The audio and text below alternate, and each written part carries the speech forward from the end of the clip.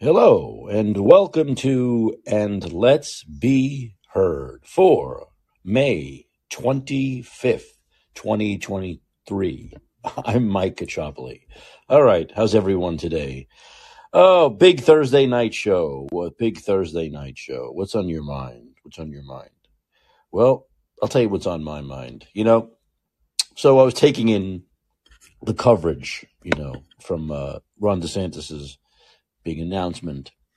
And, it was just so incredibly predictable that you watch, CNN and you see stories from CNN and MSNBC, and all they could talk about was, of course, the technical glitches, in the rollout, and that it took like 10, 15 minutes for everything to get copacetic. And it's not only predictable. I mean, I knew because I went on Twitter at the time of the announcement, and I had trouble getting in, and I said right away, I said, oh, this is so predictable now, how the left-wing media is going to say that this is Ron DeSantis' fault, or, it's just, an easy thing in their wheelhouse, right? Because it's Ron DeSantis and Elon Musk.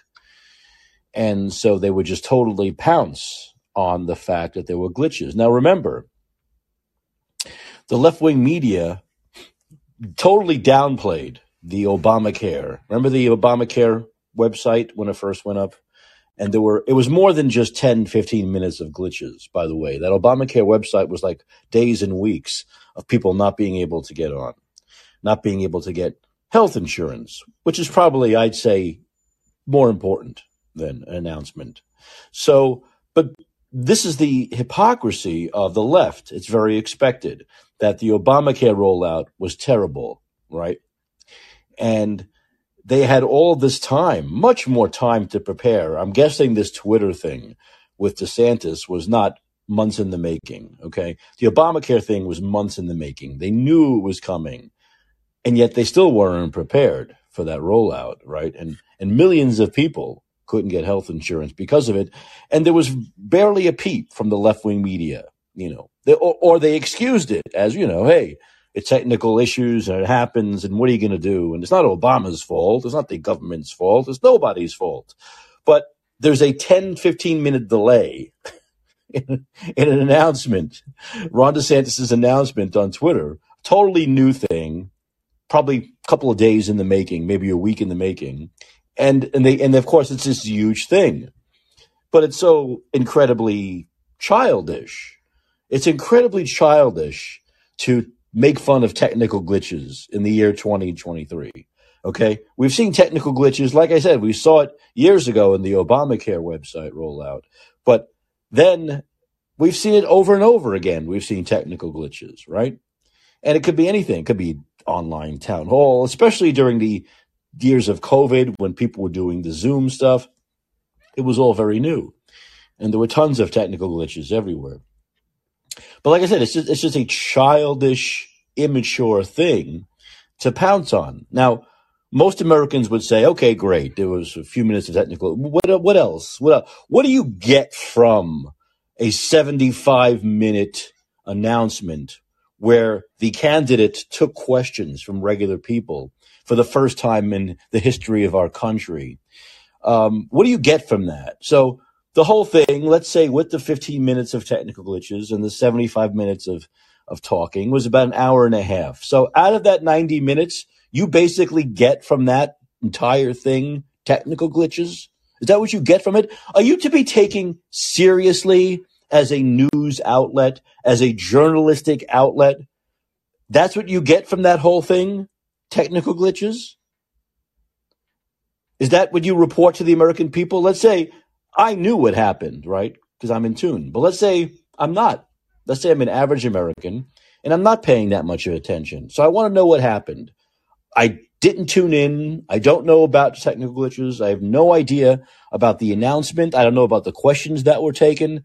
I'm an average American, all right? And you're a fucking journalist. So let's see if you can do your goddamn job for once. I want to know what happened. What was the meat and potatoes of that hour and a half? Technical glitches?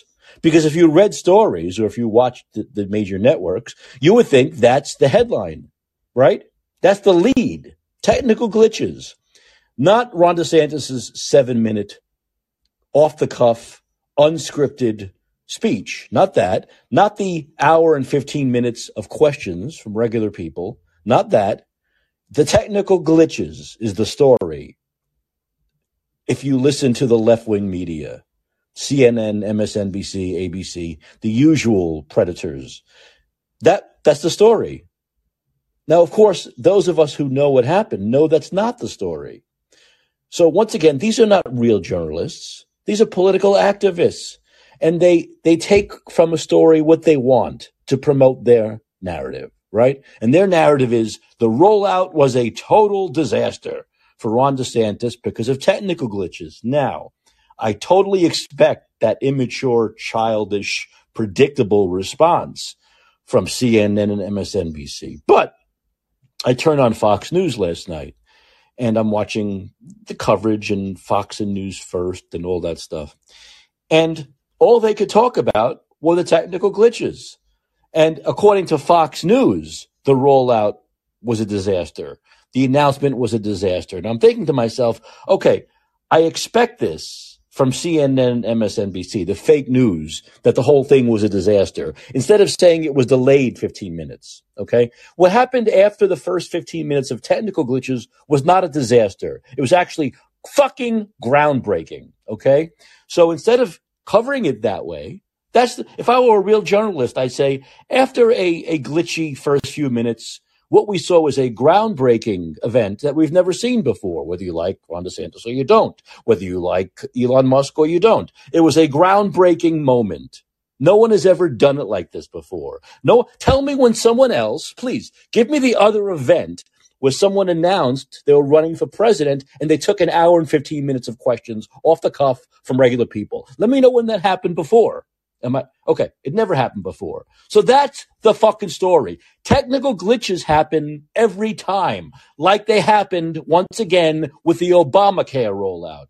Technical glitches happen all the time these days. Nothing new. What is new is that Ron DeSantis spoke for an hour and 15 minutes, 7-minute speech off the cuff, and took questions from regular people. That has never happened before when someone initially announces their run for president of the United States. So that's the story. But once again, I'd expect it from CNN and I'd expect it from MSNBC, but I wouldn't expect it from Fox News.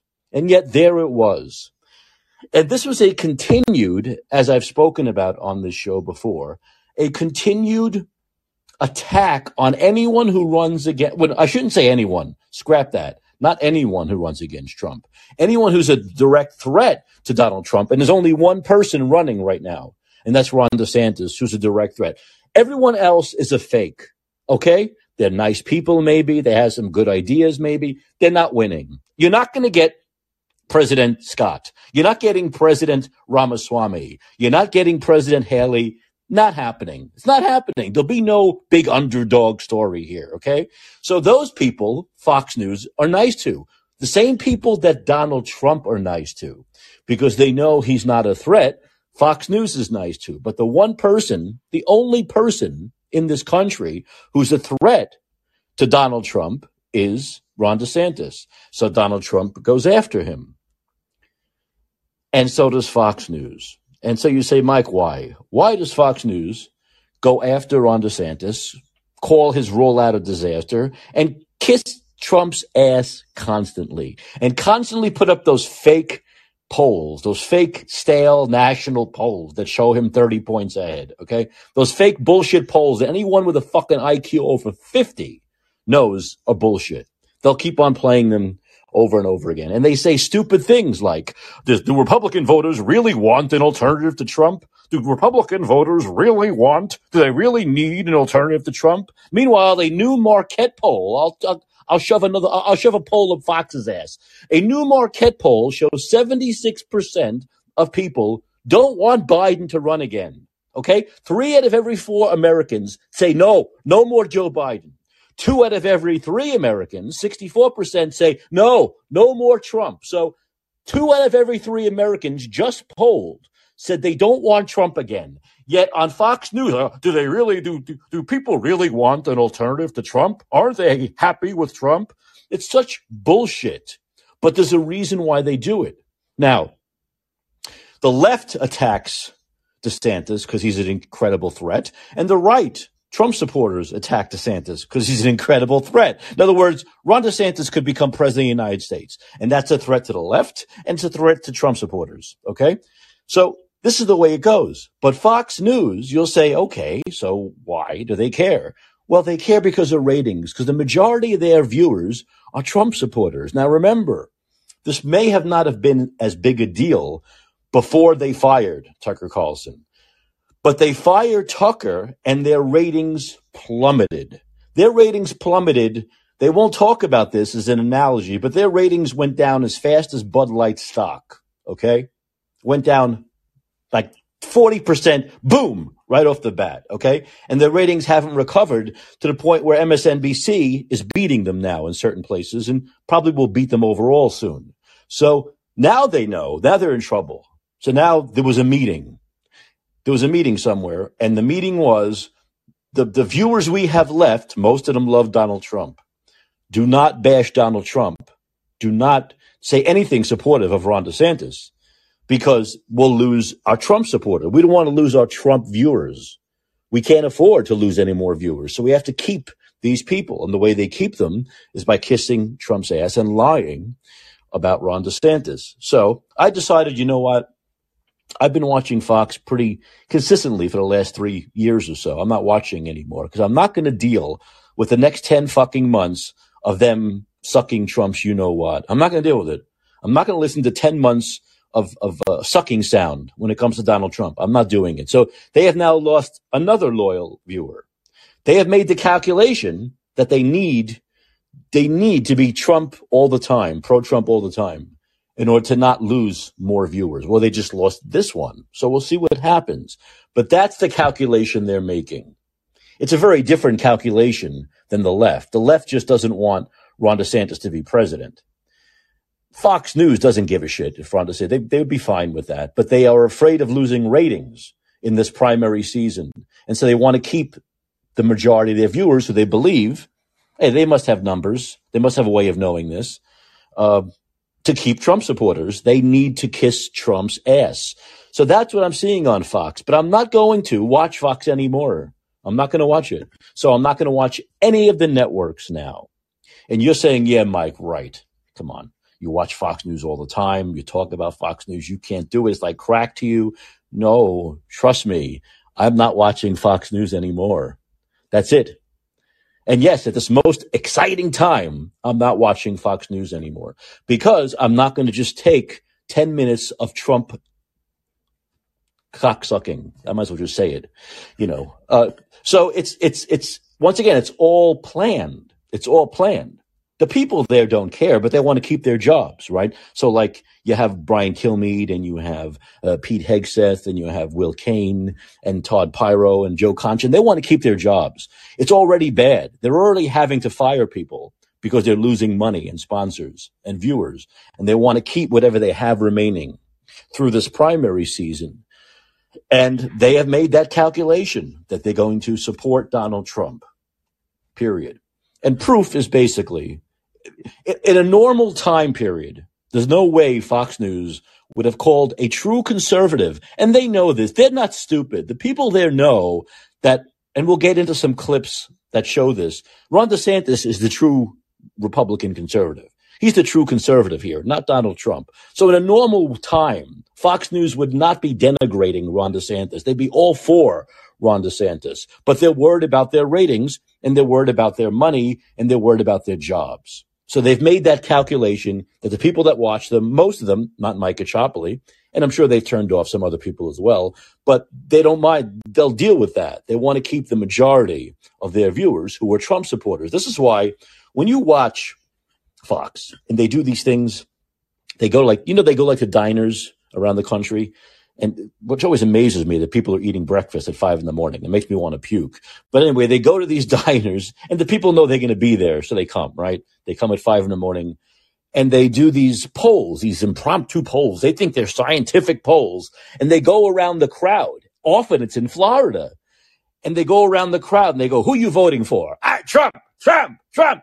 Because Fox News viewers are all fucking Trump supporters. So if you watch Fox News and you live in a vacuum, you're thinking, oh, fuck, DeSantis has no chance. But no, of course, that's not the case, because the Republican Party overall are not Fox viewers. But the people who watch Fox, the people who watch Fox religiously, are mostly Trump supporters. So it's all skewed towards that. And they know that. They know that. So they know the people who watch them want to hear them promoting Donald Trump and going after his biggest competitor, which is Ron DeSantis, which is why you get that bullshit coverage where they talk about how the rollout was a total disaster. That's the word they use, disaster, because it had 10 minutes of glitch. This is what's so hilarious about all of these networks. I find this so funny about all of these networks going after Elon. Wait a minute. And Todd Pyro said one of the most idiotic, asinine things I've ever heard a man say in his life. And Todd Pyro's not a stupid guy, but this shows how much he's afraid of his job. It's great being single. You don't have to be a whore. You don't got to be a whore for a job. I have to admit that. I love being single. I don't have to be a whore for a job to support a family. But, everyone at Fox has 25 kids, so they need their jobs. And so Todd Pyro actually said, and this is the most mind-bending, twisting, asinine bullshit I've ever heard in my life. He said, oh, well, that bad rollout really shows poor leadership skills for Ron DeSantis, because he should be able to know someone running for president should be prepared for something like that. Like, he fucking runs Twitter, you fucking moron, Pyro. I know you got to keep your job because you got, 25 kids and a wife, but then you sound like a fucking prick. It goes to Ron DeSantis' leadership skills that there were 10 minutes of technical errors on fucking Twitter in San Francisco? Are you fucking kidding me? And then he really twists it and he goes, well, maybe they did it on purpose. Maybe the DeSantis campaign did it on purpose. He goes into this grand, ridiculously ass-backwards conspiracy theory that maybe Ron DeSantis did it on purpose. So I'm trying to think, what the fuck? So why would he do it on purpose? Because he wanted to show a lot of people are trying to get in. It was the most ridiculous, mind-bending, twisting, asshole-twisting thing to say. To say, oh, maybe Ron DeSantis did it on purpose. And then he said, either way, whether Ron DeSantis did it on purpose or not, or whether it was glitches, it shows he's not a very honest person. This is what they're doing on Fox. This is how desperate they are to keep their viewers after they made the worst decision in the history of cable news and got rid of Tucker Carlson. So it is that getting rid of Tucker Carlson that has caused them to lose millions of viewers, billions of dollars, and has caused them to now become this fucking moron network where they're going to say these ridiculous things just to keep the Trump supporters watching. Okay? So it drove me crazy. I said, that's it. I'm not watching this. I'm not watching these people acting like dumb fucking idiots for the next 10 months so they can keep their viewers and keep their jobs. I'm not doing it. So that's it. I'm done with Fox. And so I'm done with all the networks. I'm not going to watch CNN, MSNBC. It's going to be a very peaceful 10 months. I'll just do my show 5 days a week. I'll say what I want to say, which is all I fucking care about anyway, is my opinion. So in the end. But this is insane. You have 76% of people saying they do not want Biden to run again. 64% say, please, Trump, don't run again. And yet you have these networks saying, well, do the people really want an alternative to Biden? Do they really want an alternative to Trump? Yes, the polls show us they want an alternative to Biden and Trump. Which tells you this. Here, let's put 2 and 2 together like normal people who can add. Put 2 and 2 together. That means if the Democrats allowed a fair primary to play out, RFK Jr. would probably win, right? And if the Republicans let a fair primary play out, Ron DeSantis would probably win because most people don't want Biden and don't want Trump again. Okay, they just don't. They're not clamoring for another Biden-Trump matchup. People don't want 3 consecutive presidential elections of Hillary, Trump, Biden, Trump, okay? Basically, 3 consecutive presidential elections of what? 3 fucking people. 3 people, the same 3 people. Hillary, Biden, and Trump. That's not what Americans are clamoring for in 2024, okay? And once again, here's another memo to Republicans. If you're saying Joe Biden's too old, let me give you a little hint. So's Trump. Okay, if you're saying Biden is old, then Trump is old also. Okay, you got to put those two things together. If Biden's old, Trump's a fucking old white guy, just like Biden is. Okay, so if you want younger, you got to go for Ron DeSantis, right? If you think 80 is too old to be president, then you can't vote for Trump. You have to vote for Ron DeSantis. Otherwise, you're a hypocrite by saying Biden's too old. You're saying, oh no, a Democrat is too old, but a Republican not too old. You know, one of the biggest frauds, and I'll get into some Ron DeSantis clips and I'll stop yelling, I promise. But one of the biggest frauds that Trump has perpetrated on his cult is that he's this strong, tough, confident leader, when exactly it's 180 degrees the other way. He's actually a bloated, soft, insecure, weak child. But he's fooled his cult into believing that he's this strong man, strong individual. Such bullshit. He's an insecure little baby. He's an insecure little baby. That's what Trump is. That's what he is. Which is why he's attacking DeSantis from the left, which is stunning. It's a stunning, and this is another thing that boggles my mind. The Trump campaign this time around is the worst campaign I've seen in my life. It's the worst campaign I've seen in my life. They spent like $20 million on the same attack ad, right? Saying that Ron DeSantis wants to get rid of Social Security when he's the fucking governor of the oldest place in the world. It's ridiculous. They reelected him by 1.5 million votes, meaning elderly people voted for him in droves. Why? Because he wants to take their Social Security away? And Trump has spent like $20 million on the same stupid fucking ad that no one believes. And their whole campaign is, let's attack Trump from the left. Let's attack DeSantis from the left. Let's attack DeSantis the way Gavin Newsom or Joe Biden or the Democrats are attacking. Let's use the Gavin Newsom, Biden, Democrat method of attacking DeSantis. That's what we're going to do. How is that going to win over conservatives? How is that winning over conservatives? That Trump is running against this far left liberal using the same attacks that DeSantis, Biden, and that Newsom, Biden, and the Democratic Party use against Ron DeSantis. How is that a brilliant campaign? How? How do you win a Republican primary that way? But Trump is a child. So all he told his people, who he's paying very well, I'm sure, is go after him. Whatever you have to do, whatever you have to say, go after him. Here's Ron DeSantis on Newsmax. Maybe I should watch Newsmax. Does anyone watch Newsmax? Are they fairer when it comes to not like Trump all the time? Maybe I'll watch them. But they did have a great interview with DeSantis earlier. And this was DeSantis talking about Trump's attacks. A lot of conservatives, we kind of laugh when you hear it, but a lot of conservatives believe that a Trump-DeSantis or DeSantis-Trump ticket is unbeatable. Real quick thought on that, and then we'll go into some of the other stuff. Yeah, I don't know. I mean, I think that some of the things he's been attacking me on, I've been a little surprised at because he's attacking me from the left. And that really wasn't the Donald Trump from 2015 and 2016. I mean, he was a hard charger leaning in on all the issues, very edgy on conservative issues. And it was part of the reason he did so well. But when he's taken Disney's side against me, I just kind of wonder, like, okay, I get he wants to hit me, but don't take the side of a multinational corporation that wants to sexualize kids. He's also hitting me against voting against immigration amnesty. There was the Goodlatte 2 bill in 2018, and he said that was akin to voting against the wall. But that bill was a 2 million person amnesty for illegal aliens, very little money for any border security. All conservatives opposed it. He did support it as president, which a lot of us were upset about.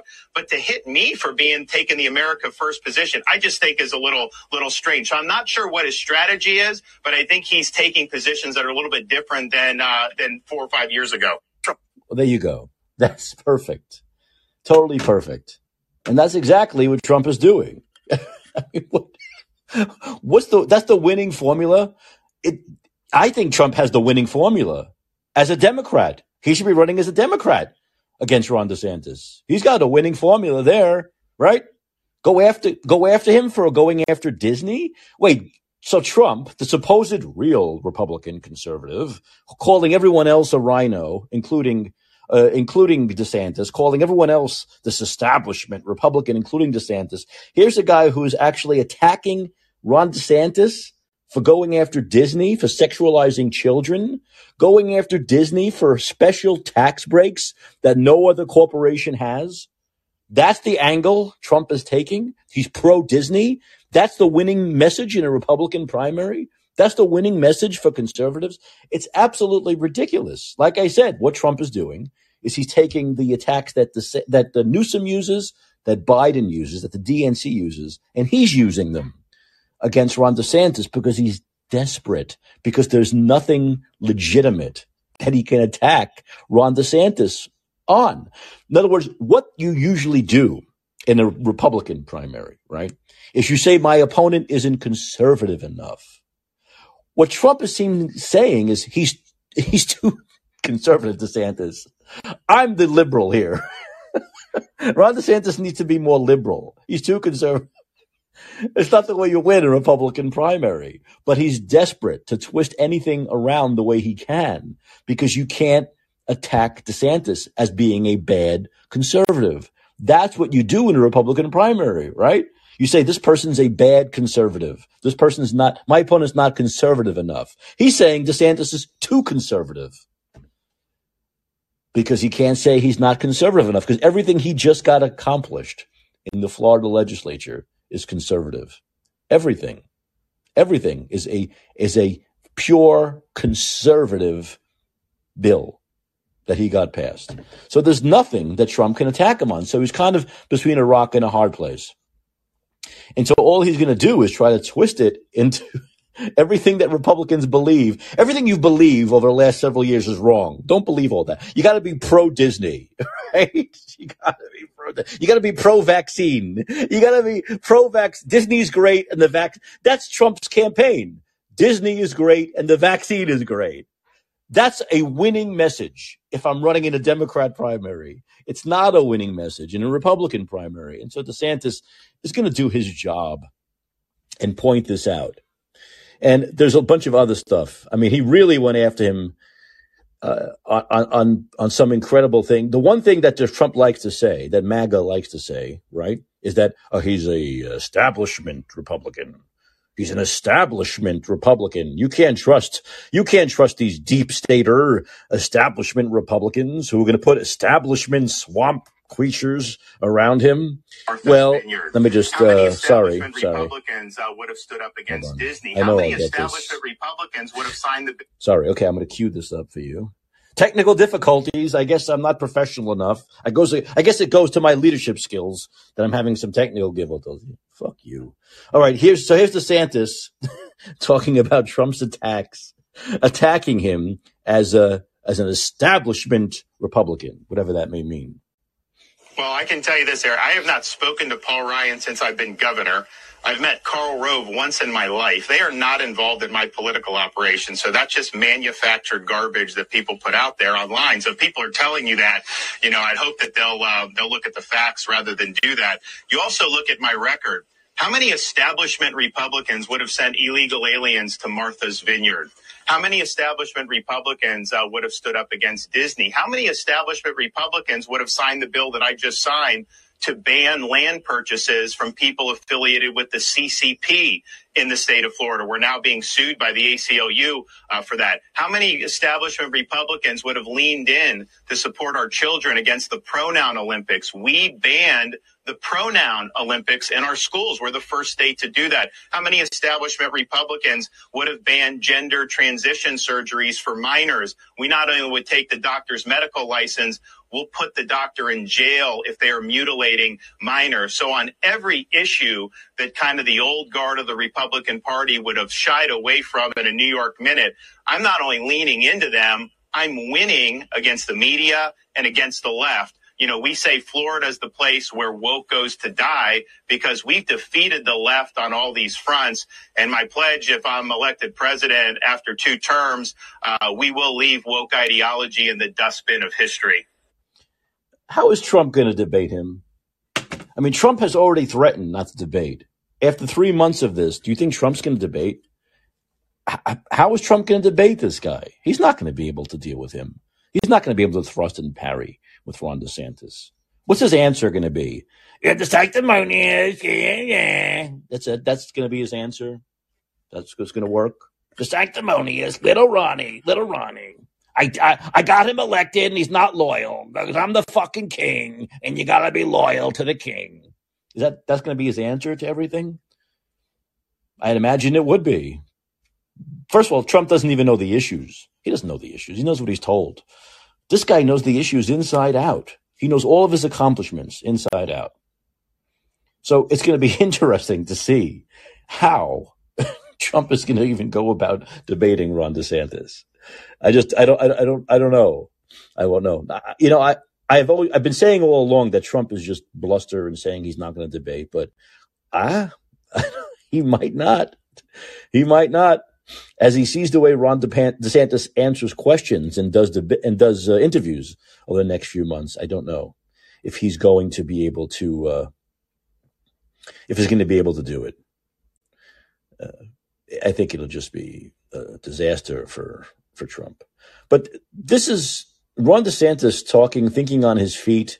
The Trump people were so lame that during that Twitter thing where DeSantis gave like a 7-minute opening speech, they just assumed, they were screaming that it was scripted when it absolutely wasn't scripted.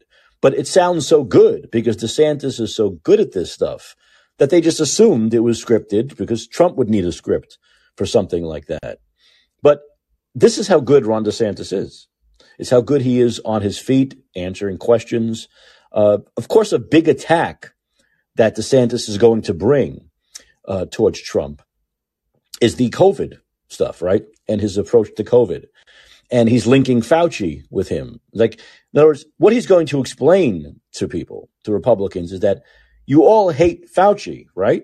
Not many Republicans out there love Tony Fauci. In fact, most Trump supporters hate Tony Fauci. Well, if you hate Tony Fauci, you got to hate Donald Trump because they're linked forever. Because Trump is the one who put Fauci front and center. Trump is the one that allowed Fauci's nonsense to take hold for 6, 7, 8 months before he even thought about making a change and then not having the balls to make a change. So the Fauci monster was created by Donald Trump. It's attached to him. So you can't say Fauci's the worst thing in the world and then not criticize Trump for putting him front and center and guiding policy throughout 2020. Here's a little video for those of you who need some reminding of Donald Trump talking about the lockdowns and COVID policy. The right thing. We closed the country down. I could have kept it open. And I could have done what some countries are doing. I had to shut it down, and we did the right thing. I thought of keeping it open. And we did just the right thing. We closed it down. And a group of very smart people walk in and say, sir, we have to close it. And we did the right thing. They can't do anything without the approval of the President of the United States. Even the Democrats aren't blaming me for that. We had to close it up. Some people wish we never closed it down. We did the right thing. We closed it. It's a decision for the President of the United States. And we did the right thing. We had to close it up because nobody's ever heard of closing down a country, let alone the United States of America. We had to turn off the airlines. We had to turn off everything. And we did the right thing. A lot of people have thought about it. Write it out. Don't do anything. Just write it out and think of it as the flu. But it's not the flu. It's vicious. We basically shut down our country. We did the right thing. We had to close it down. The President of the United States calls the shots. And we had to close it down. We did the right thing. They're not working in offices. They're not in airplanes together. And we did close up. We had to close it up, and we did the right thing. We closed it down. We did the right thing. We closed it up. We were told we got to shut it down, stop it, tell everyone to stay home because of this horrible virus, and we did that. We had to artificially close our country. We've done this right, and we really have done this right. So we did the right thing. Everything we did was right. Now, that's just a video. Could you imagine the ads DeSantis is going to make about that? You imagine the ads DeSantis is going to make about, okay, Trump, all right, cult Trumper. So you wanted the country shut down? That was the right thing? So good. All right. So Andrew Cuomo and Gavin Newsom did the right thing, right? Kathy Hochul did the right thing, and Pritzker did the right thing, and Whitmer did the right thing, and DeSantis did the wrong thing? Is that what you're saying? Trump supporter? Huh? Is that what you're saying? So this is just exactly the kind of stuff that they're going to cut and run ads on, which is Trump saying, we did the right thing, we shut it down, plus all of his bullshitting about how the vaccines are great. He's still saying the vaccines were great. Operation Warp Speed saved lives. The vaccine worked. So all this stuff is going to be just cut into ads. They're going to spend tens of millions on these ads, just reminding people that Trump said, we could have done it like other countries, like Sweden, but we did it the right way. We shut down and did it the right way. And some great, brilliant people. And by the way, when he said that in that video, they showed Fauci and Birx.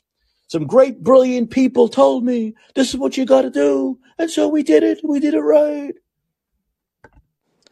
You're on and let's be heard. How you doing, Daniel? I am okay.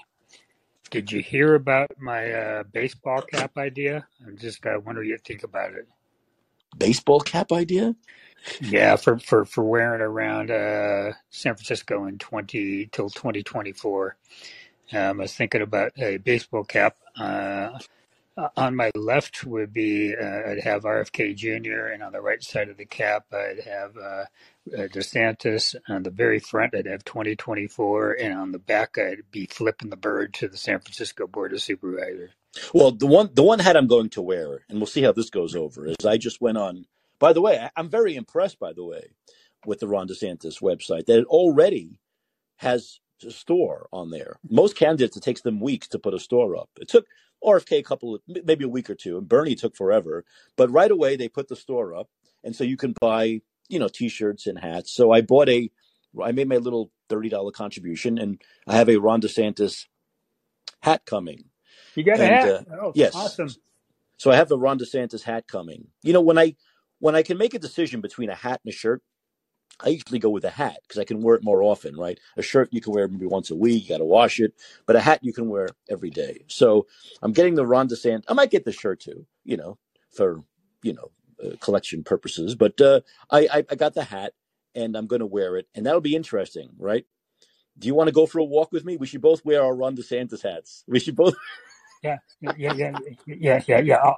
I'll go for some. Even though I look like a total doofus in a baseball cap, I'm going to walk right away. I thought Daniel's going to get the shirt because he doesn't wear hats. No. I think I'll go with the hat. But just to show how committed I am, I'm willing to humiliate myself looking like a moron in a hat, because I don't know what it is about my face and my head, but I just look like an idiot in the hat. So I'm willing to humiliate myself for the sake of the country. No, look, we will be getting some very dirty looks here in San Francisco. Like I said, the RFK thing, we might get some, people like whatever, but the DeSantis thing, there's no way we're not going to get dirty looks here in San Francisco. That's why I'm thinking of having the baseball cap with both RFK and DeSantis on, just to, fuck with people's minds in San Francisco, because they just won't know what to do with it. No, of course not. They won't understand it at all. They won't understand the connection. They won't understand at all. They won't understand the connection between those two people. Yeah, some will, and then some are just going to not get it. They're going to go, what are you talking about? One's got a D after his name. Do you have any idea why Trump supporters think that Biden's old but Trump is young? Does it make any sense? There was a photo today, by the way, of Trump, a video of him. He looked like he was 90. Well, but you got to give it to it. Trump's mental status, his cognitive mental status, is a hell of a lot better. Well, I say his cognitive status, but he's still, in other words, in a way, it's worse. I was thinking about this. Yes, Trump cognitively might be better than Biden, although we don't know exactly how much. But okay, let's say it's better.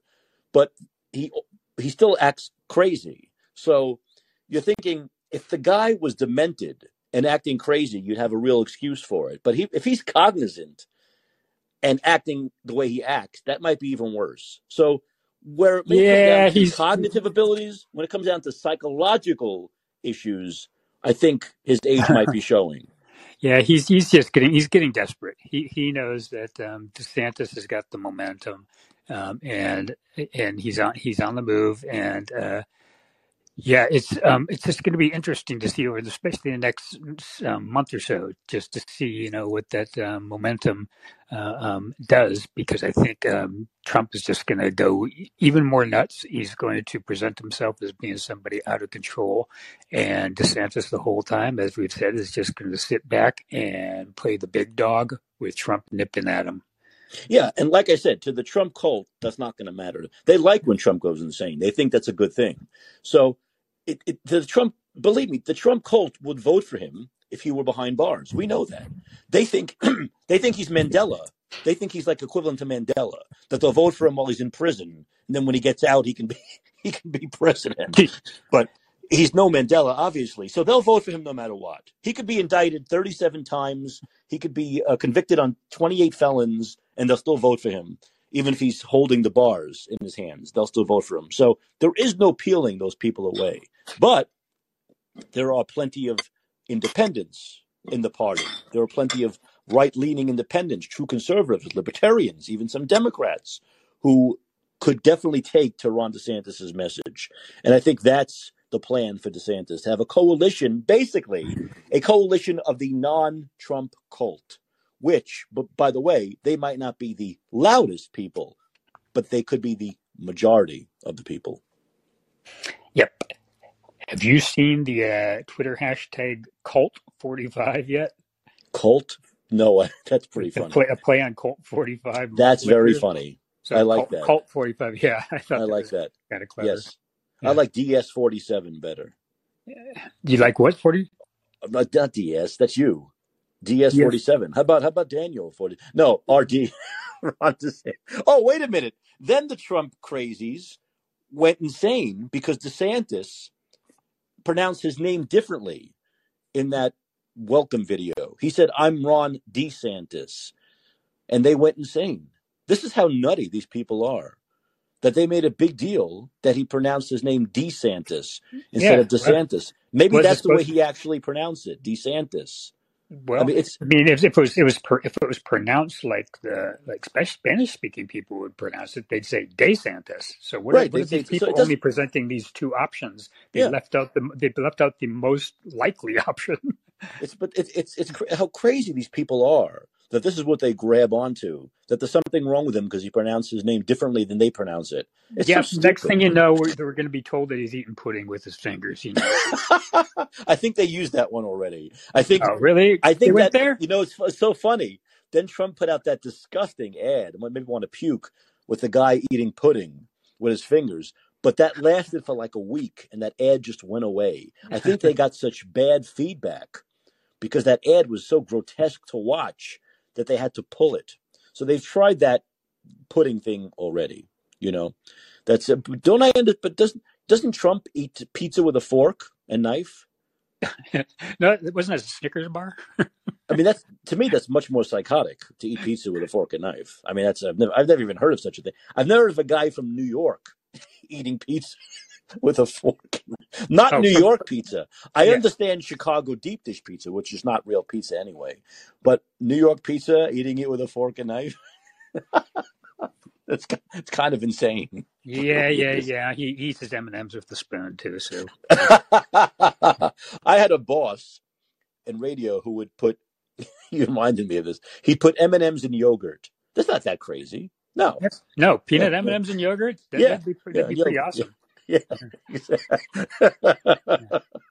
But no, I think it's interesting how. And I knew this was going to happen, that once DeSantis was an official candidate, he could counter Trump's attacks. He could go after them more, sometimes directly, sometimes indirectly, than he could before he was an actual candidate. And that's exactly what he's doing now. It's exactly what he's doing. But the thing about the establishment Republican thing is so ridiculous because you're talking about, once again, we're talking about the people who like Trump are in a cult. So they don't really...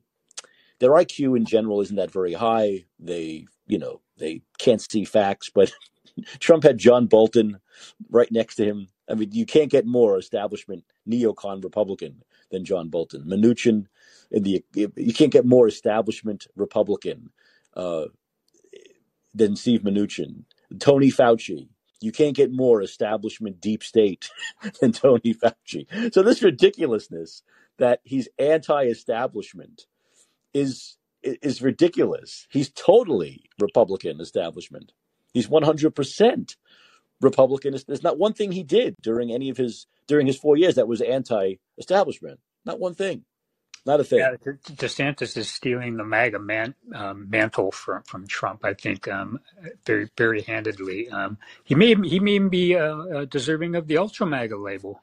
Well, like DeSantis is saying in a lot of these interviews, the stuff I'm doing is the real America first. Yeah. That's the real America first. Yeah.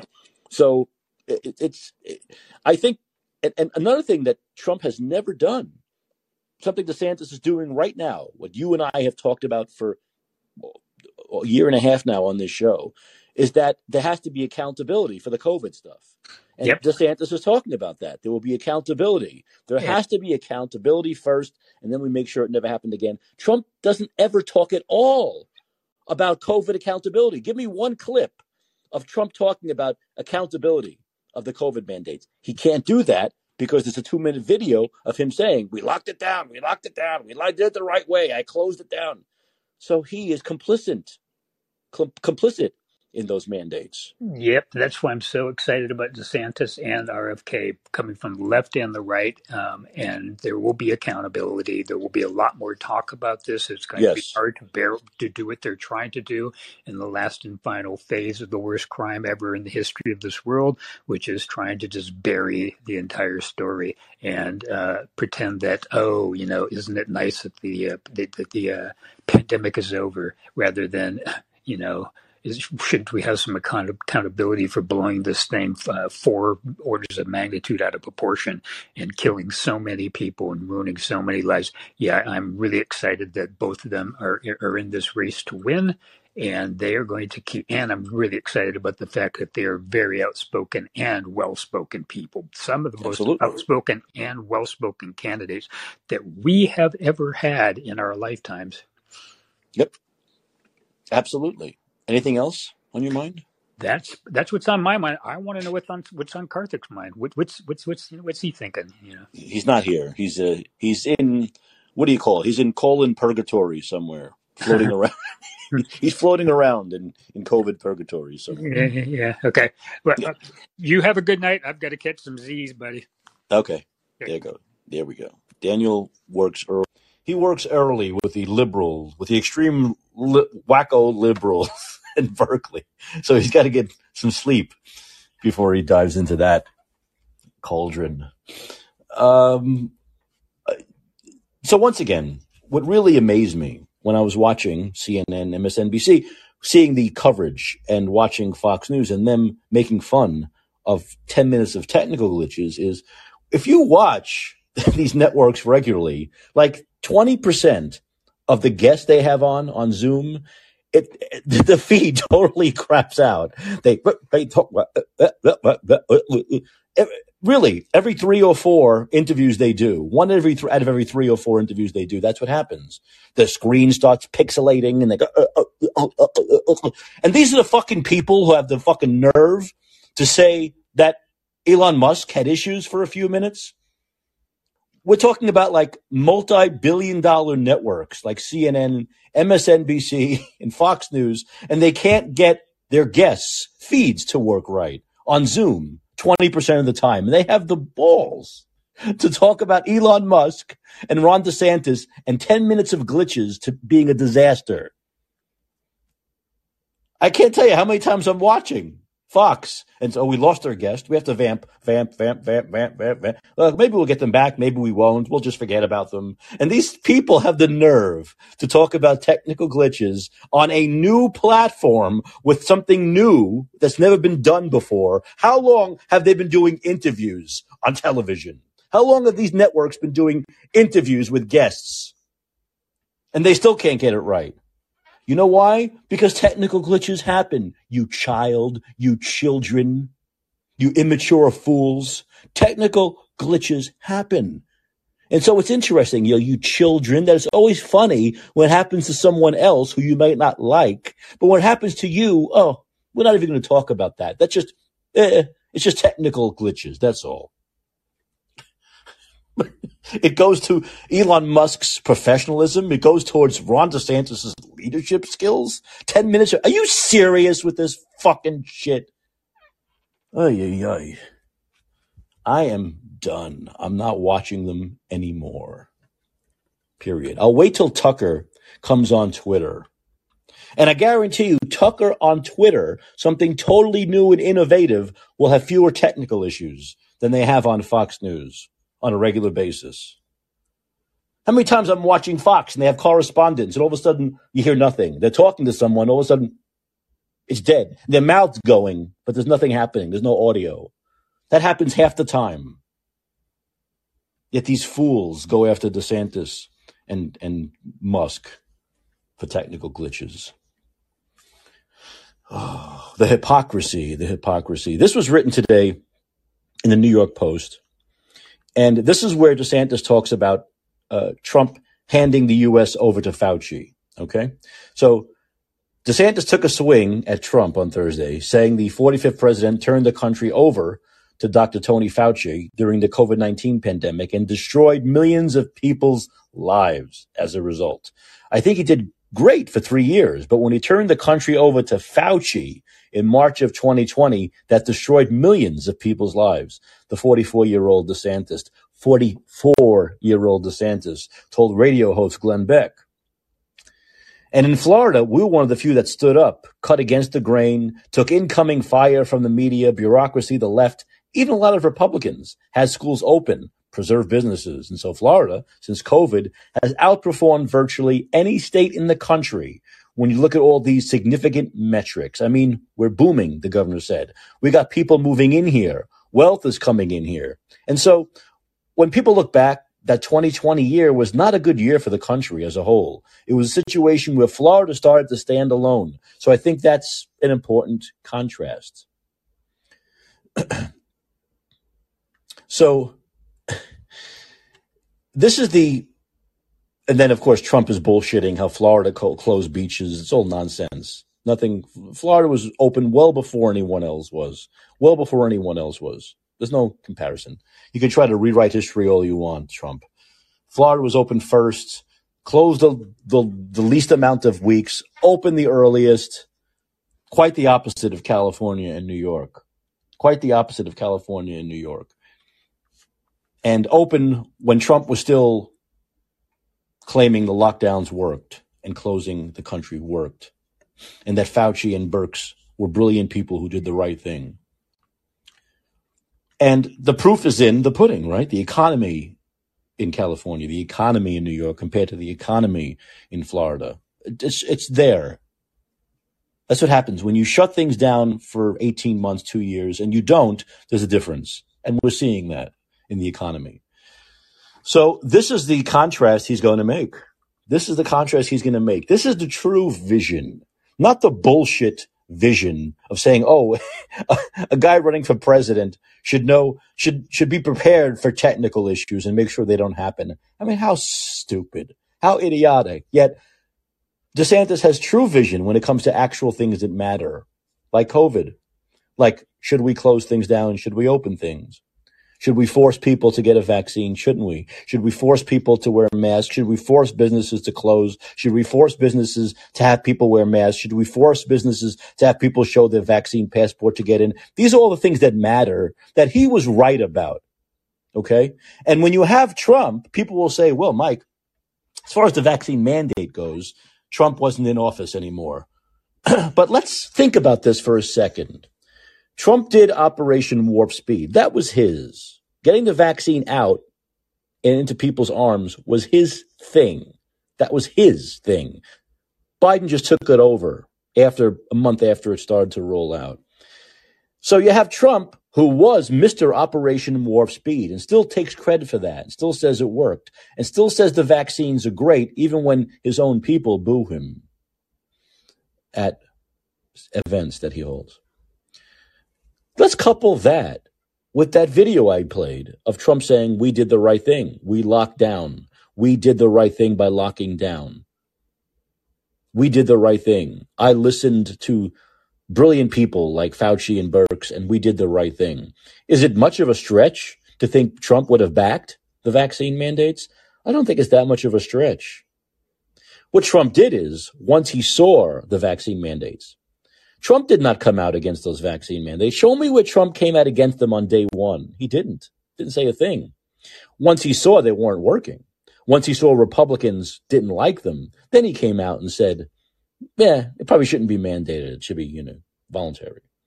But I don't think it's that much of a stretch when you couple that video of him saying, we did the right thing in lockdown. I listened to Fauci and Birx, and the fact that Operation Warp Speed was his deal, and he still pushes it now. I don't think it's much of a stretch to say he would have listened to Fauci and Birx again and been for the vaccine mandate.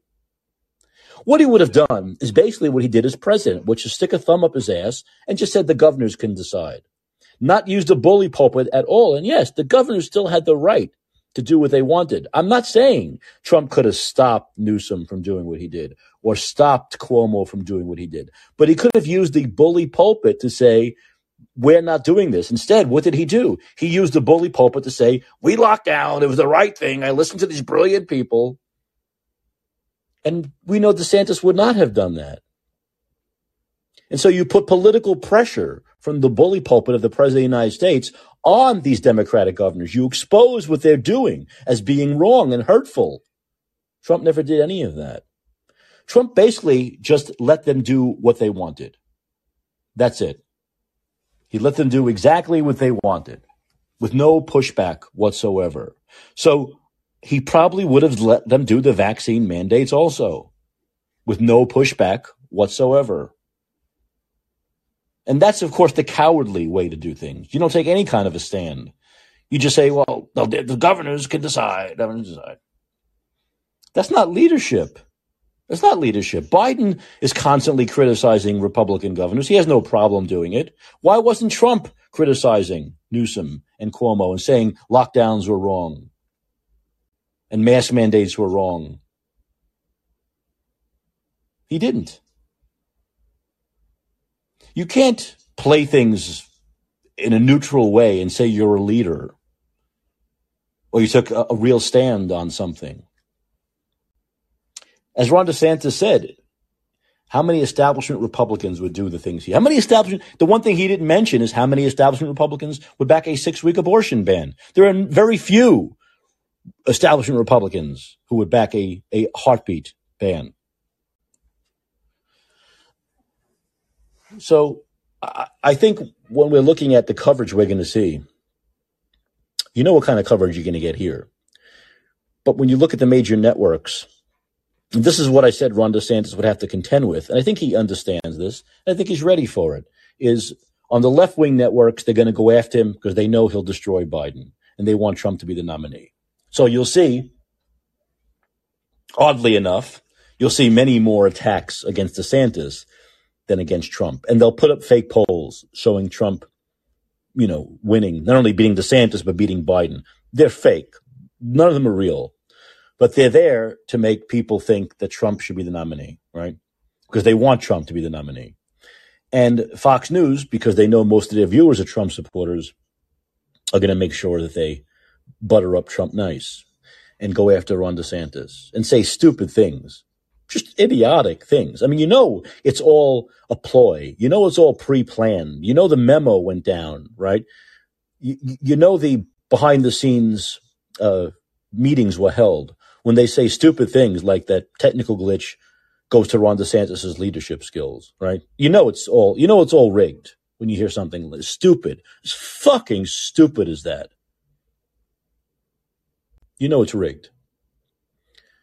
When they say the rollout was a disaster, when in fact he got about 5 million people. 5 million people. And they actually lied. Fox lied again. They said that by the time DeSantis started speaking, everyone had left. It's not true. Initially, people left, and then they came back in once they realized it was working. And he ended up getting about 5 million people live. And then I think in the 24 hours, he's had 15 million people watch his video. Okay, so it was not a disaster. There was not no one watching. By the way, another thing you probably won't hear on Fox, maybe they'll say it, maybe they won't, I won't know because I'm not going to watch anymore, is that he just raised $9 million in the first 24 hours.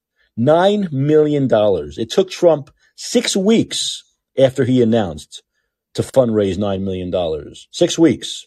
It took Ron DeSantis 24 hours to raise $9 million.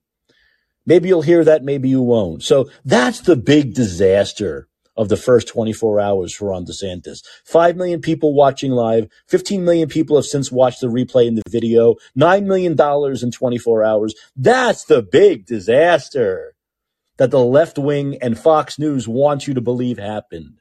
Once again, this is all fake news. This is all fake news.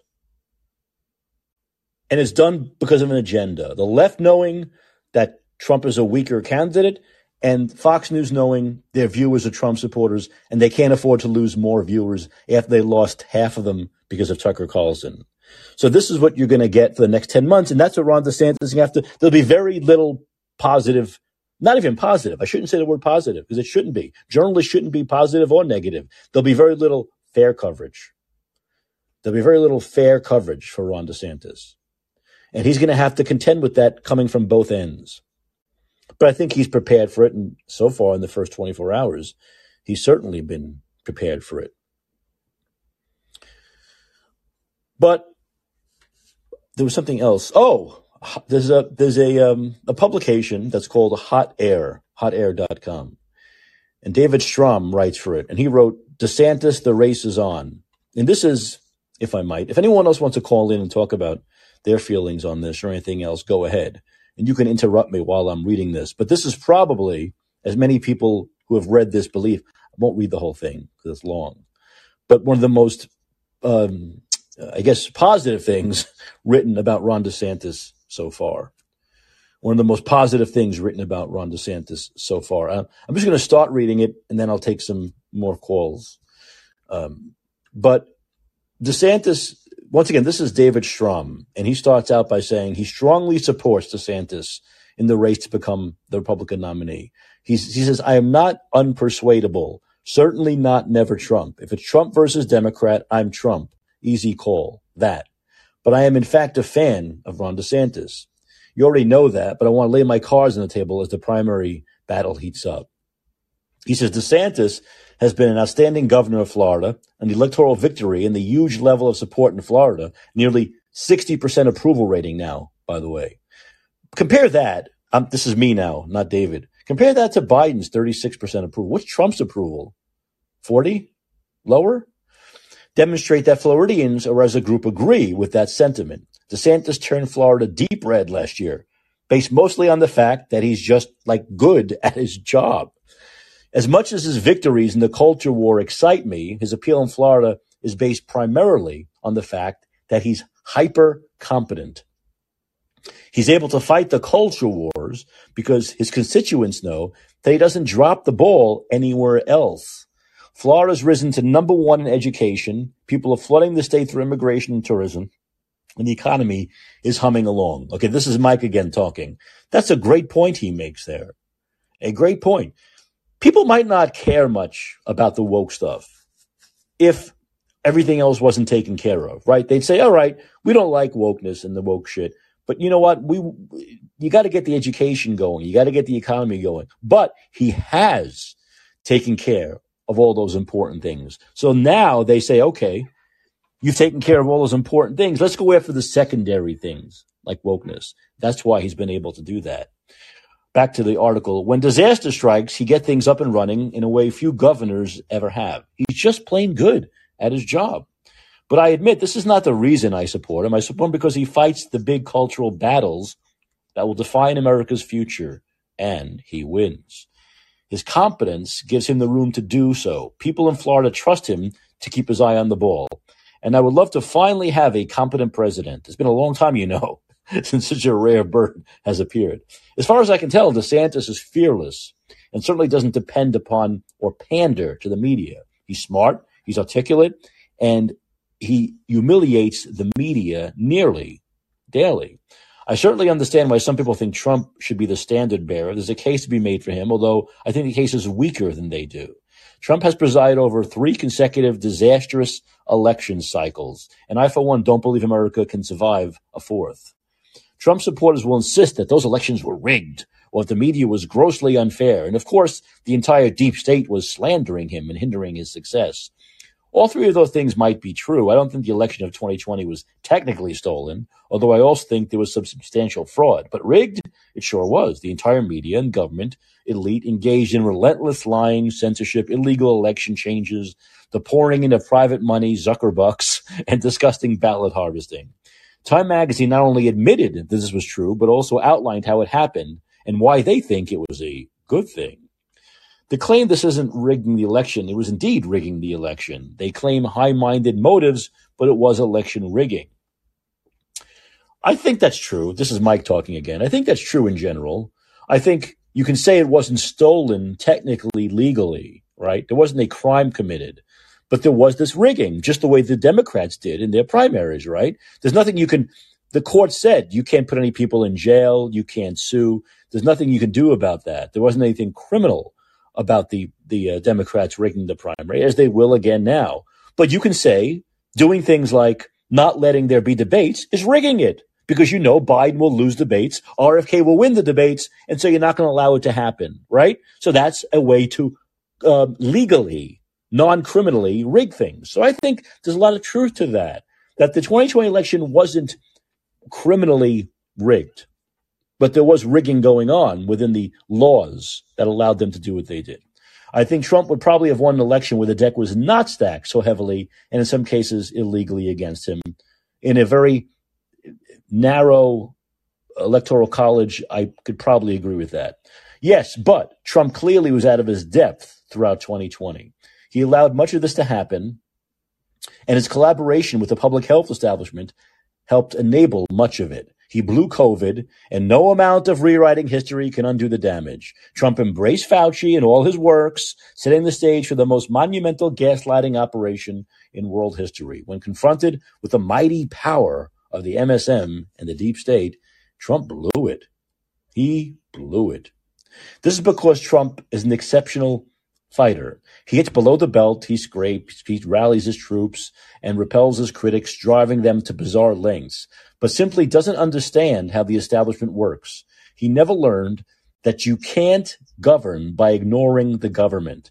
Insulting the media didn't destroy them, it made them more powerful. In short, Trump is a good leader, but a terrible government executive. And when confronted with a foe he couldn't insult, bully, or ignore, a virus, he embraced his worst enemies and hid behind them. Sorry, but it's true. Trump actually used Tony Fauci in a campaign ad.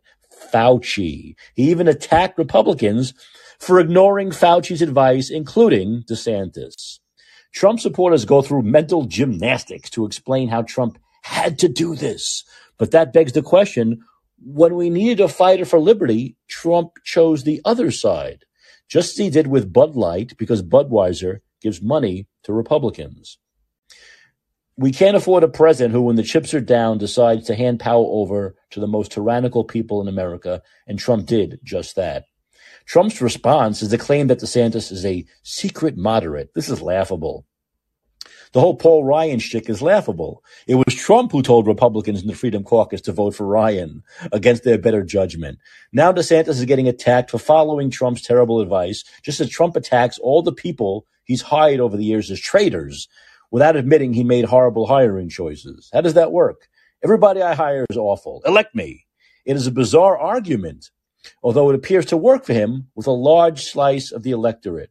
This person is a traitor to me. Elect me so I can hire some more. That's pretty funny. Another argument here is that he's far ahead in the primary polls, which is generally true, although state-level polls can tell a different story. Assuming that the polls tell the story that Trump wants to hear, they are actually still pretty awful for him.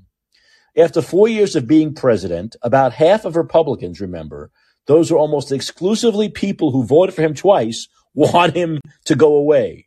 That's as I just said. This is Mike talking again, with 64% of people saying they don't want Trump back again. The amazing thing is that it's not Trump. The amazing thing is not that Trump is ahead, but rather how large the group of Republicans is that don't support him. That should be scary for him and his supporters, and clearly is. America has buyer's remorse with Biden, but there's also a huge group who will crawl over broken glass to vote against Trump. Then there are Trump's priorities. Trump has spent money attacking DeSantis, more money attacking him than he did supporting Republicans last year. Let me say that again. Trump has spent more money attacking DeSantis than he spent reporting Republicans in the midterms. His MAGA Inc. PAC was formed to support his endorsed candidates last year, but it husbanded the money to attack DeSantis instead of using it to win control of the Senate. So he spent his money to attack DeSantis rather than using that money to win the Senate. Trump viciously attacks DeSantis while praising Newsom, Abrams, and Charlie Crist. Are you a fan of Gavin Newsom? Trump was, because Newsom flattered him. This set of priorities tells us that Trump is terrified of DeSantis. He keeps pretending that Meatball Ron is a nobody, but his actions say that DeSantis has a real chance of beating him. The Never-Trumpers certainly think so. They want Donald Trump to be the candidate so they can rake in the cash from Democrats next year. They even repeat Trump's criticisms of DeSantis now. Trump and the Lincoln Project are in bed together right now. This is a great example of exactly what I've been saying. This gets to the last item on my list. Trump doesn't care about conservatives winning. He cares about himself winning. By withholding support from the endorsed candidates when it mattered most, Trump handed the Senate to the Democrats. Now, you might think trading the Senate to ensure Trump could beat DeSantis in the primary was worth it. You can believe that if you want. I don't believe that. I would rather Trump had spent money to win those seats. Dr. Oz was literally beaten by a brain-damaged near vegetable. Oz was Trump's guy, and when the chips were down, Trump didn't use the money he raised to help his candidates win. He saved it to attack DeSantis because he cares more about himself. Trump gave up on winning Georgia, handing the Senate to the Democrats. The appeal of Trump was that he would win so much that we'd get tired of winning. Do you remember that? Do you feel like we've been winning in 2018, in 2020, in 2022? I don't. And in 2024, I don't just want to win. I think the country needs to win. Trump might be able to do it, but DeSantis likely would. I think Never-Trumpers have lost the plot. Our country needs a Republican in the White House, no matter who it is. Anybody's better than Biden. And if you don't think so, we'll never agree. Whoever the Republican candidate is, I'll vote for them. Joe Biden has destroyed the country, and I think Kamala Harris, absolutely, I agree with this, would become president sometime between 25 and 2029. That's unthinkable. But I also want the best Republican candidate, and not just the best to win, but also the best to govern. I think DeSantis covers both bases. He is, as I said, hyper competent. Trump keeps reminding us that he can't hire good people. DeSantis knows the media's tricks and actually humiliates them, not just insults them. And he knows how to thwart bureaucrats. He's proven that. So there. You know where I stand and why. Agree or disagree. I've laid my cards on the table. If Ron falls flat on his face, I will repent. He certainly could lose. The polls showed Trump ahead, but then again, Hillary was the front runner in 2008 until she wasn't. Howard Dean was on his way to becoming president until he wasn't. Jeb was sure to be the nominee until he too wasn't. This is, as they say, why they play the game. And the games have begun. Well, I guess I read the whole thing. I think that's just great. And that's put into more eloquent journalistic terms what I've been saying about Donald Trump and the way he's running his campaign and Ron DeSantis. And there are certain things I'll disagree with. I don't think Trump can win. I don't. I think Joe Biden's rating could drop to 30 and he'll still beat Trump simply because you'll have all those. The media, once again, as Mr. Strom says, will gin up all of this hatred for Trump and how he's going to destroy the World War III, the end of our society, and that'll drum up all those 81 million people who voted for Biden last time. They'll come out and vote again. Why would you think that those 81 million who voted against Donald Trump, which is what it was, they voted against Donald Trump, would now not vote against Donald Trump? There's no proof of that. There's no proof all of a sudden Trump's won those people over, that he's won independents and Democrats. Just the opposite. I think they hate him more than ever. They want him to go away based on the polls more than ever. So I don't think Trump would win. I think Trump would absolutely lose. I don't think there's any world where Trump wins swing states, where Trump wins enough independents to win Georgia and Arizona and Wisconsin and Michigan. There's no real world where Trump wins over enough Democrats, independents to win those swing states. Where I think Ron DeSantis would not only win those swing states, he'd absolutely destroy Biden in those swing states, just the way he destroyed Charlie Crist in purple, formerly purple, before Ron DeSantis turned it red, Florida. So I think you'll see Ron DeSantis do the same thing with those swing states that are purple that he did with Florida. Turn them red. It might not be permanent, but it will be good enough for next year. That's my take on the whole thing. That's my take. That's a good article. If you want to go to hotair.com and read it, it's not the same when someone's reading it to you when you can read it yourself, but hotair.com, David Strom wrote, DeSantis, the race is on. This was written yesterday, May 25th. So I recommend everyone read that. And I'm not saying DeSantis is not going to get some good press, some fair press, but it's going to be on the fringes, right? It's going to be on maybe Newsmax. It'll be on these blogs like Hot Air, on these podcasts like And Let's Be Heard. But it's not going to be from the mainstream left or right media. They're going to be incredibly unfair to Ron DeSantis. They're going to do everything they can to make sure he's not the nominee. And so he's going to be fighting. I mean, if you think Trump was fighting the left-wing media, and he was, DeSantis is going to have to fight both sides until he wins the nomination. Then, of course, Fox News will come on board and all the conservative media outlets will come on board. But until then, if they believe it's in their best interest because of ratings or whatever it may be to support Trump, that's what they're gonna do. So DeSantis will have to fight against that. I think there's one more thing. Let's go to Reza, and then there's something else I wanted to talk about, and I'm trying to remember what it was. But hey, Reza, what's going on, man? How you doing? Oh, my man, Mike. How's everything on that side of the world? On every side of the world. You see it. Did you read the live chat? No, I don't read that much. It's it isn't so small down there. Ask my friend Hermia here to just convey my message. All right, I'm here myself now. There are all these people on call, and we really need to, and others that are actually friends and know each other. We should unite and do something about them. Well, I'm sorry. What should happen? Who? What people? There are people who just hate me out of racism or whatever it is. I don't care why they hate me, but there are racist people as well. Of course. I mean, they hate you because you live. I get a lot of views as well in here. Yeah. Really? Have you seen? I got in one of my episodes. I got 500,000 views here. That left versus right thing with Brady and Lance, going back and forth on each other in the beginning. It's 7-8 hours long, and in general, I got all of my shows combined, maybe 2 or 3 million views or plays. Because I can explain why.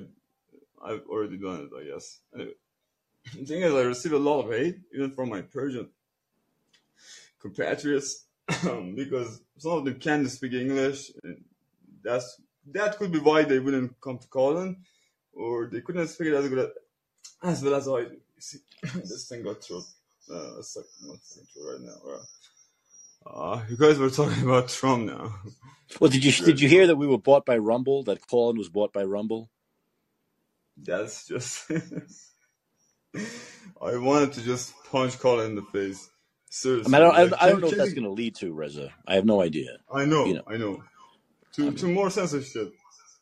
Well, no, Rumble's known for not being censorship. I mean, a lot of Republicans have gone to Rumble because they were censored on YouTube. But they do change, right? New managements, new rules, and then... I mean, I've never been on Rumble. It's actually, so I can't say I'm that familiar with the whole thing. Well, I just know a lot of Republicans have gone over there because their videos were demonetized on YouTube. So, Oh, so yeah, like do you have any friends that actually work for Colin, or how do they directly call them? Do you have a phone No, I mean number? the guy who founded it lives here in San Francisco, David Sachs, but I don't know him personally. So he's just sitting next to nothing. Yeah, I don't know Literally. him personally. I have no clue. I don't know. Unless you know Must someone call him. and you know what their agenda is or what they want to do with something, you can't be sure. What their Yeah. what they want to So do with something, what their agenda is, what their vision is. the thing is, yeah. Apart from that, Most I of these will people, just Reza, the bottom find a way to line call them. is making money. I mean, someone doesn't become a Yeah, millionaire or a billionaire because they don't but want to make money, right? I could. Like, there's this guy like Jeffrey Cor, whatever his name is, like claiming to be one of the makers of Colin. Like on Facebook here and there. I don't know who he is, but he makes a lot of claims and been talking to me for days. Just says this, do this, show thing, like, and changes names all the time as well. I don't even know who this guy is, but he sent me videos on himself, and apart from him, others as well. There's this shitstorm of people just coming at me claiming they are some shit or whatever, so they can feed off me. Like, they enter my lives and enter and exit, even though they have blocked me, but they know I haven't unblocked. Maybe I should just block my enemies here. That goes against my dignity. I wouldn't worry about haters that much, Reza. I mean, there are plenty of those people. But you know what happens when they enter the show and leave like that? Apart from making me mad, it will appear on their fucking list and with like millions of views, right? Yeah. So that's what they want. They don't want me, of course. They just enter for a few seconds, or just type something, or just unmute, and they just mute again and leave, and actually block me or report the show immediately. I wouldn't worry about reporting any shows on here. No, the thing is, like, when there are a lot of, actually, I'm sure at least I can even name them what I want in here. A couple of guys that work as the policemen for Colin are just have personal issues with me. They have judged me to be an atheist even though I'm not. They don't spend the fucking time even listening to my shows. So I had a guy come in here last night. And write they were all low IQ. I mean, these people they're just trolls. I wouldn't worry about them, Reza. I really wouldn't. There are trolls inside the dev team as well. That's the problem. Yeah, like, of you course. know, the guy Martin, for example, is like half Persian and the only Persian before me. Do you know him? Like, he is in the group of Danny and Deki and all those people. Like, they're always talking. Like, literally just together all the time. So he was good. Like, when I entered the chat, because when he was Persian, once I had to fight with the entire group, and I told them, just in respect to the only Persian one in here, didn't name the guy. Usually I speak in epic terms, whatever. In respect to this Persian piece of fire here, whatever. Yeah, to that degree, I wouldn't just continue the fight and just got out the entire group, even though they all blocked me and banned me. When you do a show on here, I don't want to. I'm sorry, I'm ignorant about this. But what do you talk about? That's the problem. No, they just end all of my lives have wait. Actually, they wait for me. Like, for example, I'm talking, like, imagine you've been talking for 3 hours, and just as soon as you want to get to the main point, right? Boom, it says room has ended, and that's many people join, all the emojis and all that shit. Just like when you hit and wait a minute. Okay, let me get this right. So when I finish a show, I hit that thing at the top right. It says end room, right? You do it and you're right. It shows you your interactions, whatever that means. I don't know. And then it shows you all the other stuff. So you're saying your room just ends? Yeah, all of them, every single one. Like, for the without you hitting end room. Yeah, for the last 2 weeks, maybe only 1 or 2 got out, and I was doing nothing inside of them. So, do you think it could be technical glitches? Because there are technical glitches. No, it's not technical. It's not technical. I see guys that enter, like, with different accounts. They enter, like, they don't talk. They're saying, listen. Let me actually see. There could be just 2 here right now. It says plus 2 others, for example, or they can go on God mode. You won't even be able to tell, whatever. So they all listen. Like, it's like they are the real moderators here. So one of them, it's not like before they hired them. Like, Colin does hire people. There from aren't other that many shows. people. There aren't that many people Yeah. working for Anyway, Colin. there are a handful. Anyway, the thing is, they actually invite. There's division. Like even in the Illuminati, there's division, disorder, and the order. Yeah. So these guys are just a bunch of people. So Yeah. it's not like they put a filter on, like we won't allow a fascist Muslim in, or the guy can just hide it. Like tell them he's a Christian. All right, whatever. Like they could just be a narcissist, anything. A murderer even. So these guys are not gods. They do talk for. They don't represent Colin either. Like they're just working for Colin. Yeah. Yeah. Well, Why is it all I that they can just say is put my their finger personal on me? experience so far is that I've never had any problem with censorship here. You Yeah, know, I've never had because anyone. you. And look. The things that listen, I talk about. I mean, I push the envelope sometimes. Yeah, I know. Like In other words, really there are things I radical, say yeah. on here that I could never say if I was working in But just imagine, like on Fox News or on a a talk radio station. You know, I couldn't do it. I wouldn't be allowed to do it. So I think for the most part, there isn't that much censorship going on here. There isn't, yeah, of course. It's not just about censorship. It's about personal issues. Do you have any personal enemies here? No. Yeah, that's the thing. No. Like, I have personal issues with some. They started it. I wouldn't want to become. Actually, I tried. I begged. Like just bent over backwards many times to just fix things between them and I. But it's like they just want to be enemies with me. I'm sure. Actually, I can just put one of just all of your links if you want. Allow me to inside some of my Telegram channels with millions of computer programmers and other people. I got like goodness. My headquarters is Telegram, so I'm just a god. I've never used Telegram. I've never used Telegram. Well, I think I may have used Telegram for a short period of time, but not too long. You know, I can't. Definitely need it. Yeah. I can only use so many things, Reza. I mean, my goodness. Like you can just delete your WhatsApp. You can delete your Skype. Yeah, I've used WhatsApp. Everything, but keep Telegram. You know, I've never used Instagram. I've never used Instagram.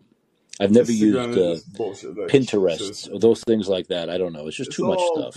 Like if you could monetize your shit on Instagram, for monetization, maybe it would be good. Yeah, well, you know, on YouTube, I could do a video show, but you know, there's no need for it really. I mean, look, the fact of the matter is, with things like YouTube, we know there's censorship.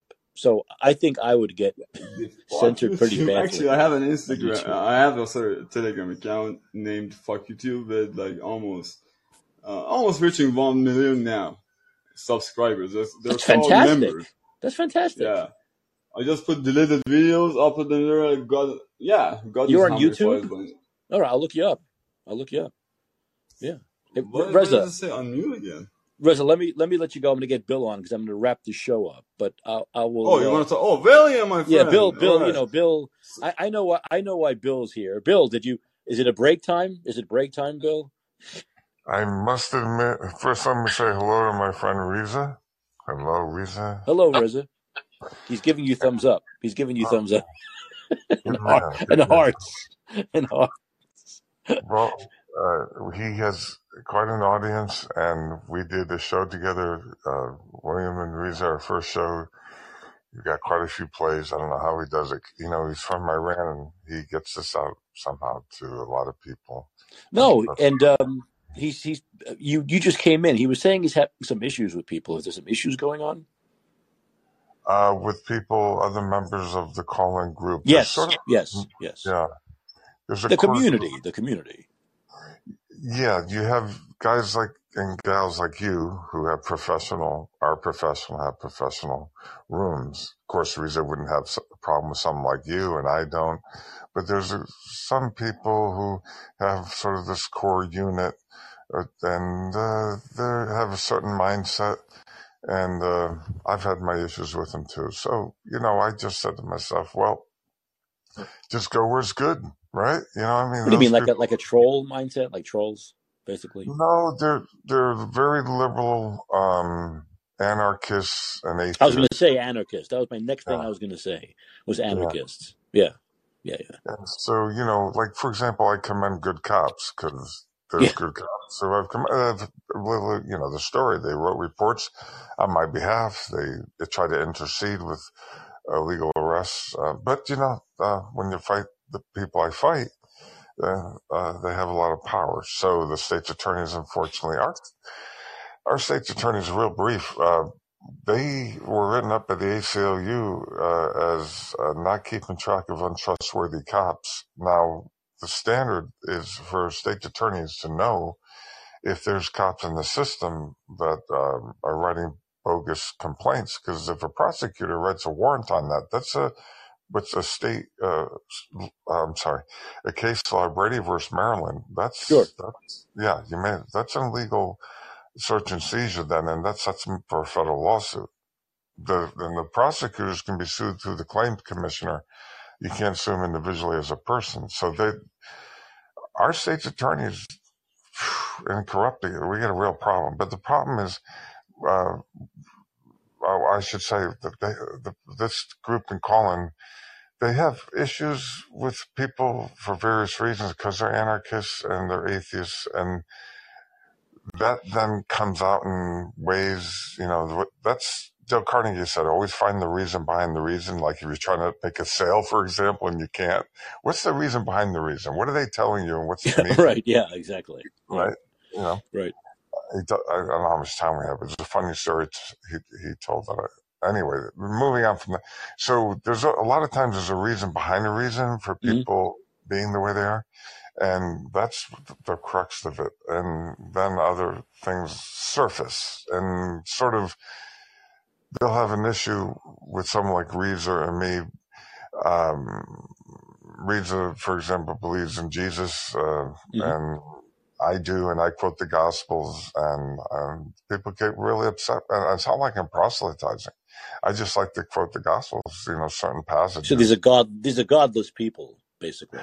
There are quite a few, and that could be an issue. And then if you start quoting good cops, but it doesn't always come out that way. The other thing is, the irony is, they're free speechers to a point.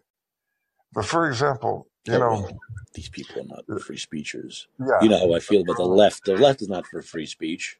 That's my point. It's like they want to censor when something's disagreeable to them. Do you see? Of course. That's not free speech. It's not free speech. If it's disagreeable to them, right, they think they call it hate speech because they disagree with it. They hate that they disagree with it, basically. So it's hate speech. You're a terrorist. You're a terrorist. How dare you How dare, Bill, you think there's a God and good cops? You can't believe that there's a God, and you can't believe there are good cops. You have to believe we live in a godless world of bad cops. Yeah, it's quite an interesting scenario. So how do you think we're going to improve the situation? And the idea that we're going to get rid of all the cops is completely unrealistic. But if we can develop relationships with good cops and police departments and sort of get that community policing thing going, then, I've had cops thank me, like, keep doing what you're doing, Mr. Bonatati, literally, in multiple police departments. So we have to develop rapport, not polarize, in my opinion. And the good cops there's nothing more that a good cop hates than a bad cop. But of course. You're right. But there's issues because of the blue shield, which you know what I mean by that, the police union, that bad cops often get protected. Right. And that's a systemic cultural issue because of the union influence. Yes. So that's why the good cops thank me, because I write the complaints against the bad cops, and of course me. If you're in a situation like that, folks, there's all kinds of information I've talked about. That I've gotten 4 legal arrests dropped and never taken a plea bargain. Bill, when there's a bad cop, the media, especially the left-wing media, blows it up, makes it a huge thing, and makes all cops look bad. That's why good cops hate bad cops, because it's bad apple spoils the whole lot, right? So that's the. brings a bad light on all of them, Right. which is problematic. The other thing is, let's face it, the establishment, it can be very predatory, whether it's a Catholic church or law firms. There's lots of bad jokes about law firms for reasons and lawyers. I should say good jokes. You know what I mean? Yeah. Isn't there some joke that has to do with lawyers, the bottom of the ocean, right? Yes, there is. There is. Wait a minute. Someone might be in this room right now that's a lawyer, so we don't want to call all lawyers bad. That's like calling all cops bad, right? So well, but there's common jokes about. Here's one for you. What's the difference between a lawyer and a prostitute? No idea. A prostitute will stop screwing you when you die, when you're dead. Oh my God.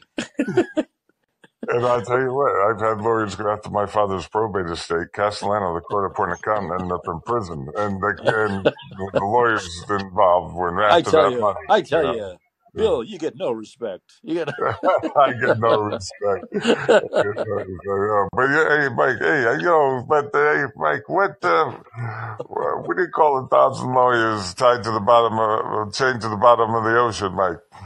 What? That's a good start. That's a good start. Good start. Yeah, good start.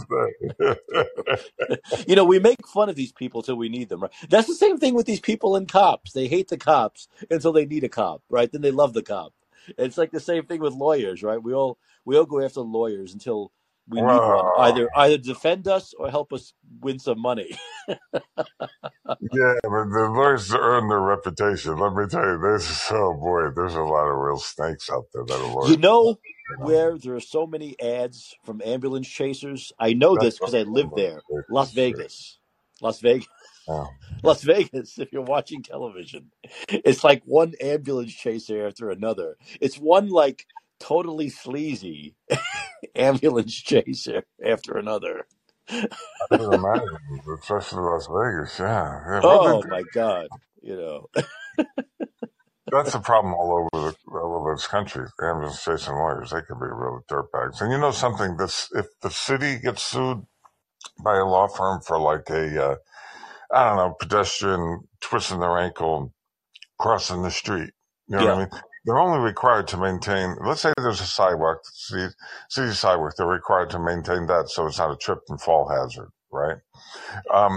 And if there's no sidewalk, then that same swath of pavement, let's say, where a bike path might be or something, so that people can walk and have passage, they have to maintain the edge, that like 3-foot edge. I don't forget the exact width. But if someone sues the city for someone who twists their ankle 3 feet from the center line, in other words, where it's not even the city's responsibility to maintain that for a pedestrian because it's in the middle of the road, you know what I mean? Because I saw this happen. That was a case I was following because that's how I learn things. Okay. This freaking scumbag lawyer sued the town of Stratford for their client who twisted their ankle like 3 feet from the center line. Now, there's no suit there because the city's not required to maintain it for pedestrian traffic 3 feet from the middle line. You know what I mean? If on a two-lane highway, or not highway, but like a secondary, I forget the right phrase, it's like a secondary highway. You know what I'm saying? So it's not a highway, but it's where there's a lot of traffic. It happens to be. Okay, so this law firm sued the town of Stratford for their client twisting their ankle. And when I was curious, I was reading the lawsuit complaint, and I'm reading this. I'm like, well, it's 3 feet from the center line that she claims she twisted her ankle. So there's no suit here. How is this even a lawsuit? Well, finally, the city settled with this law firm and his client. And so I called up the law firm representing the city. Like, the city has city lawyers, but usually they hire a law firm to fight certain things. And I think it was Jackson Law, best as I can remember. And I said, let me ask you something. Why did you settle in the appellates for $18,500? Because you have no liability unless at that distance from the sun line, you have no liability. I said, well, the lawyer lost, and then he appealed it, and then he appealed it again, and it just became so expensive to litigate. Typically, they don't want people to know this, but typically it's under 20 grand. A lot of times they'll settle a city, and this is common knowledge amongst the lawyers, slip and fall lawyers, because they paper snow, and they paper snow, and they paper snow the corrupt attorneys. And at some point, it's a cost-benefit analysis for the cities and to pay it off. When I was I was a kid. When I was a kid, and I was living on Staten Island in New York, and there was a guy who lived, a neighbor who lived across the street from me, and he made his living suing. He made his living basically suing the city of New York, and he was open about it. He loved it. He didn't try to hide it. He would tell it. He would tell everyone, "That's how I make my money. I sue the city," and he actually did. He made a living suing the city. Things like that, I guess, right? You kind of slip and you fall here. You slip on a banana peel there, and you sue and you win. Well, what happens is you appeal. So if you lose, you appeal, and then you could have, you take it to a higher court. Let's say you fight in state court, and you may lose. You appeal. You may lose. You can take it to there's 3 levels in every court on the state and federal level. You got 3 shots. You know what I mean? Right. You got the lower courts, you got the appellate courts, and you have the Supreme Court in the state and on the federal level. So when it comes to something like that, they'll just keep ramping it up. And at some point, like again, I was shocked that typically if it's under 20 grand and it's a slip and fall and involves the city, usually they eventually pay off just to end it. And the slip and fall law firms know that. They know that. So it's easy money for them. I mean, they're scumbags, and this is what they do, and they make a living on it. You know what I've noticed a lot lately? I've actually joined a couple of these things where I get an email and I say, if you were an AMC Plus subscriber, what they're finding now is that a lot of these, these things you sign up for, these companies like ESPN, AMC, they have allowed your data, the users' data, right, illegally, I guess, to go out. So they'll say there was a big data breach. ESPN had this, or this company had this huge data breach, and we're filing a class action lawsuit that's worth $35 billion. And if you had ESPN in this time period, we want you to join. So if I join, and it's like, it's amazing. Sometimes all of a sudden you get a notice and you say, okay, your part is $400, and how do you want the money? I mean, it's amazing how many lawsuits there are these days. In fact, Facebook has one now. Actually, I went on Facebook about a month ago, and as soon as I opened it up, actually Facebook itself, I guess, had to legally for some reason put out some kind of a thing which said if you can join this class action lawsuit against Facebook. Was that for censorship? Was that for internet censorship? Yes, it was something to do with I think it had something to do with censorship. Yeah. Wow. And they said, okay. I said, sure. So I filled out the form, and it's amazing that you can be part of like 6 or 7 of these lawsuits at the same time, as long as you qualify for them. So I'm going to check it out because I call it Fable Book. They banned me over COVID issues. I eventually got a lot of this stuff is either censorship based or data based, like your data was released or something. Your private data breaches and that kind of stuff. Well, and these lawyers, these law firms are on top of it these days. They know they can make easy money. A lot of money. Yeah. The class action on censorship is something ethically I would join because it happens. And these are corporations. Screw them. If they broke the law, they should be sued. Yeah. There's funny story. So I remember I told you about the law firm that sued the town of Stratford. So that law firm actually had me arrested. Their client con man of $5,000, and it turned out she was a felon on probation for larceny for $47,000. Right. So when I found that, I found that there's something called Connecticut Judicial Case Lookup. You can look up a case because it's in the public domain. And a friend of mine said, you got to do a background check on this girl. And I said, I got duped. I did a Good Samaritan thing and, I got duped. She goes, let's check it out. So, oh my God, look at this.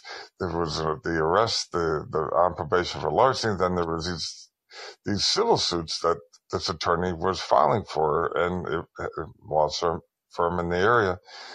And so anyway, when I kind of confronted this girl about it, who I helped her get a job, I made sure she had a car to get to work, and she was restitution upon employment. Weren't for me, she'd be back in prison, because I made sure she got job training and got a job, made sure she had a rental car. Then she balked on the payment. I didn't know anything about her history. I'd been suicidal in and out of psych wards at one point due to issues that came forward when my parents died, and that were severe. That caused me to, it's called transference, triggers from childhood, whatever. Mm-hmm. So without getting any more detail, because it's a difficult story. So I was in a vulnerable place, and that's how I got duped, and didn't know that there were people out there that could be that predatory. And so anyway, I go into the lawyer's office, and I'd been there several times. Secretary was really nice, trying to help me. And after 6 times going in there, I needed my money. When you write checks off your credit card and then the time expires, next thing you know, it ruins your credit and you're paying. Yeah, of course. Yeah. That's what happened. And she promised me she had the money. It was in escrow with this law firm, and she'd have it for me. But the lawyer father did die, and so he was away temporarily. That checked out. And so I was like, okay, it's in escrow. When he comes back, you will pay. No worries. Well, that's not how it worked. He hadn't settled yet with anybody. Oh, okay. Yeah. He ended up racking up a couple lawsuits with her that he was litigating. Slip and falls, car accident lawsuits, ambulance chasing lawsuits. So I finally went in there, and I'm talking to the secretary. I said, listen, I got to meet with him. Is he in today? And she says, I'm sorry, I can't tell you. I said, well, how about his partner? Is he in today? I'm sorry, I can't tell you. I said, well, is he in court? Do you expect him back anytime soon? She goes, I really like to help you, but I can't. I said, I know how to solve this. I used to carry a pocket Bible on me. I pulled out my pocket Bible, Mike, and I said, praise Jesus. Praise Jesus. Amen, Lord Jesus. I just started praising Jesus. Yes, I did. I started praising Jesus as loud as I could, because I'm like, this place is dead. You know what I mean? And so I was praise Jesus. I knew I'd flush him out. You know what I mean? You're such a showman. You could be such a showman, Bill. I love being an entertainer. When you used to be able to go out and sing karaoke, I had the best time singing the Rat That's Pack. Hilarious. That's hilarious. So now the attorney comes out, and one of the seniors, his partner, who happens to have a relative who was administrative judge, right? Mm-hmm. And so he comes out and he says, what's going on here? And I said, well, your client, this and that, and I want to know where your partner is, who's, by the way, his partner has a relative that's a prosecutor. Right. So they're yoked in, you know what I mean? And in Corrupticate, that's what we call it here, because it's the second smallest state in the United States, and it's very incestuous. Who's related to who's married to who, and yet one of the worst senators, Chris Murphy. I can't stand that guy. Oh.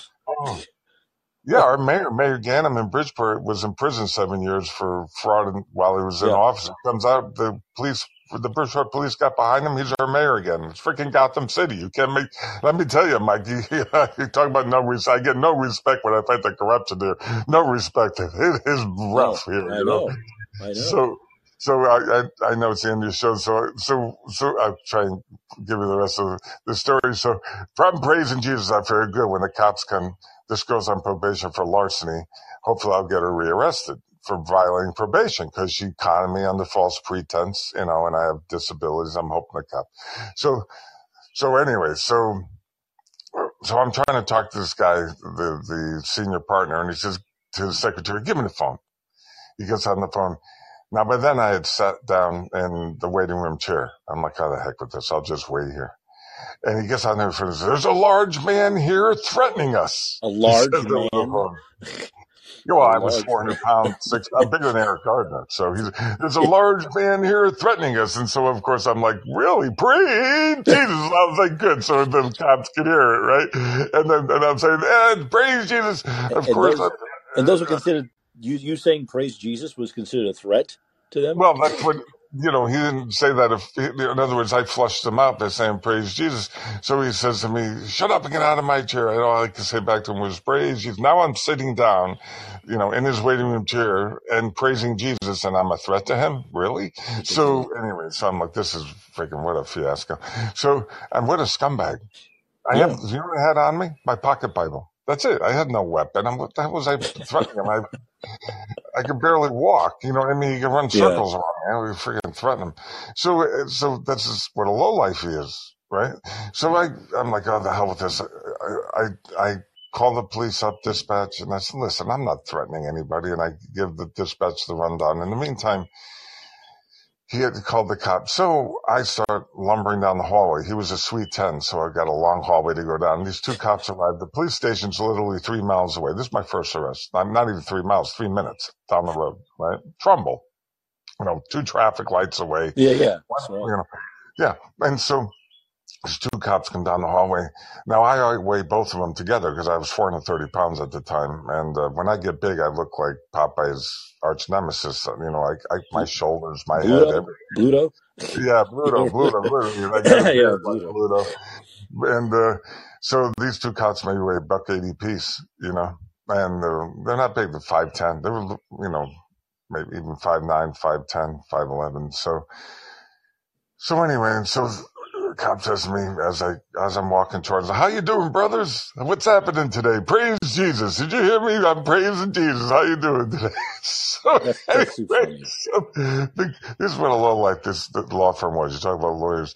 So the cop says to me, empty, give me what you got in your hand and put your hands against the wall. I have my pocket Bible in my hair. I'm like, here. Check it out. I said, there's no mini machine gun inside the book, the Bible. You know what I mean? The old mafia thing, you get a book and there's a handgun in there. Yeah. No mini pistol, I should say. So he looks at me and he goes, what's that paperwork you got in your hand? I said, oh, it's off Connecticut Judicial. This client's a felon on probation for larceny. The slip and fall scumbag, in this law firm, and they owes me $5,000, and I got a cop looks at me. I didn't even get my hands against the wall yet. He looks at me, taps her on the shoulder. He goes, come on, let's get out of here. These attorneys are no good. I said, you've been here before. He goes, come on. Is that what he said? Yeah, literally. Come on, brother. Hilarious. Hey, Bill, let me let you go because I want to wrap the show up. Oh, shoot. Anyway, ended up in arrest because the 3rd cop got called and did the dirty. I had 22 months I was prosecuted for praising Jesus, sitting down in a corrupt attorney's office. True story. That's 22 months. That's funny stuff, Bill. You're a funny guy. I mean, I like the showmanship you have, Bill. I like that. But in some of these places, a Bible is more threatening to them than the gun. That's how crazy these people are. I did want to get to one final tidbit, a story, and I'll go into it in more depth tomorrow. But the NAACP, speaking of scumbag organizations, put out this advisory against telling LGBT people and people of color not to go to Florida because it's dangerous. It's dangerous. It's dangerous. Of course, this is only done for political purposes because Ron DeSantis is now running for president. But just let me give you some numbers, some quick numbers. When it comes to hate-based crimes based on race, let's say, there are about 14 hate crimes per million Black residents in Florida. You know how many there are in New York per million? 54. Hey, you know how many there are in my state of California, Gavin Newsom's California? 233. And if you count all people of color in these calculations, not just Black residents, the stats would be even more skewed in favor of Florida being the safest. Even though Florida has the fewest white people out of all these states, causing the denominator of Florida's calculation to be highest, they also have the fewest total hate crimes based on race, causing their numerator to be the lowest. On hate crimes against, let's say, LGBT individuals, hate crimes based on sexual orientation plus those based on gender identity, it's much of the same story. In Florida, there are about 30 anti-LGBT motivated hate crimes per million people. How many there are in New York? 97. And in my state of California, run by the hair gel king himself, 144. So, once again, these are the numbers, these are the stats. But the NAACP and the left, they don't care about stats. It's absolutely hilarious that they put out this advisory against LGBT people going to Florida when that's the place that millions of gays flock to during every fucking holiday, okay? Whether it be spring break, whether it be Memorial Day weekend, whether it be Pride weekend in June, whatever it may be, gay people flock to Florida. They love Southern Florida especially. They love going to Fort Lauderdale, Hollywood, Miami. That's all they do, the gays, is flock to Florida from places like New York and California. As I've said before, the quality of life there, the weather, the food, the atmosphere, the safety of it, everything is head over heels better than most places in New York and California, which is why they go there. So everyone knows this is, including liberal gays and lesbians, they know this is bullshit. 100% bullshit, but they'll play along with it for now because you got to hate Ron DeSantis. But once again, proving the NAACP is simply just an arm of the DNC. They're just an arm of the Democratic Party. That's all they are. They're all politically motivated scumbags. They do nothing. The NAACP does nothing for black people, just like the ACLU does nothing for our civil liberties as they sat there with their thumbs up their ass.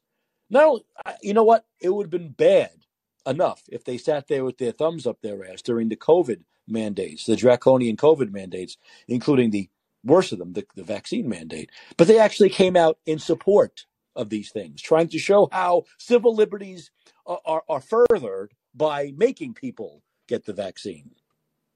So, once again, these organizations do nothing for people. They're purely political entities run by Democrat-controlled scumbags.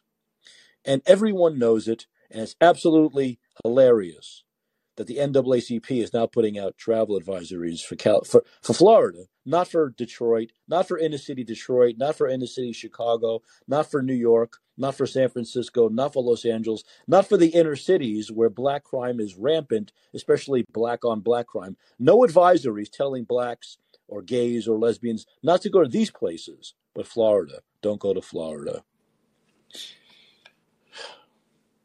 No. Anyway, that's the end of the show. I think we did a good show today. Some good calls, some good diversity. There's diversity here. I believe in diversity. This show is very diverse. I think it was a very diverse show.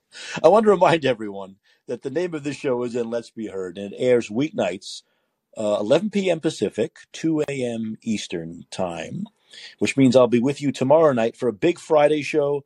We'll talk about a lot of stuff, and we'll have some film reviews at the end of the show. All right? So I will also give you advice on what to do with your weekend. You literally get everything here from A to Z. Everything. Full service show. But until then, until tomorrow night, this is Mike Caccioppoli once again reminding you that your influence counts. Use it.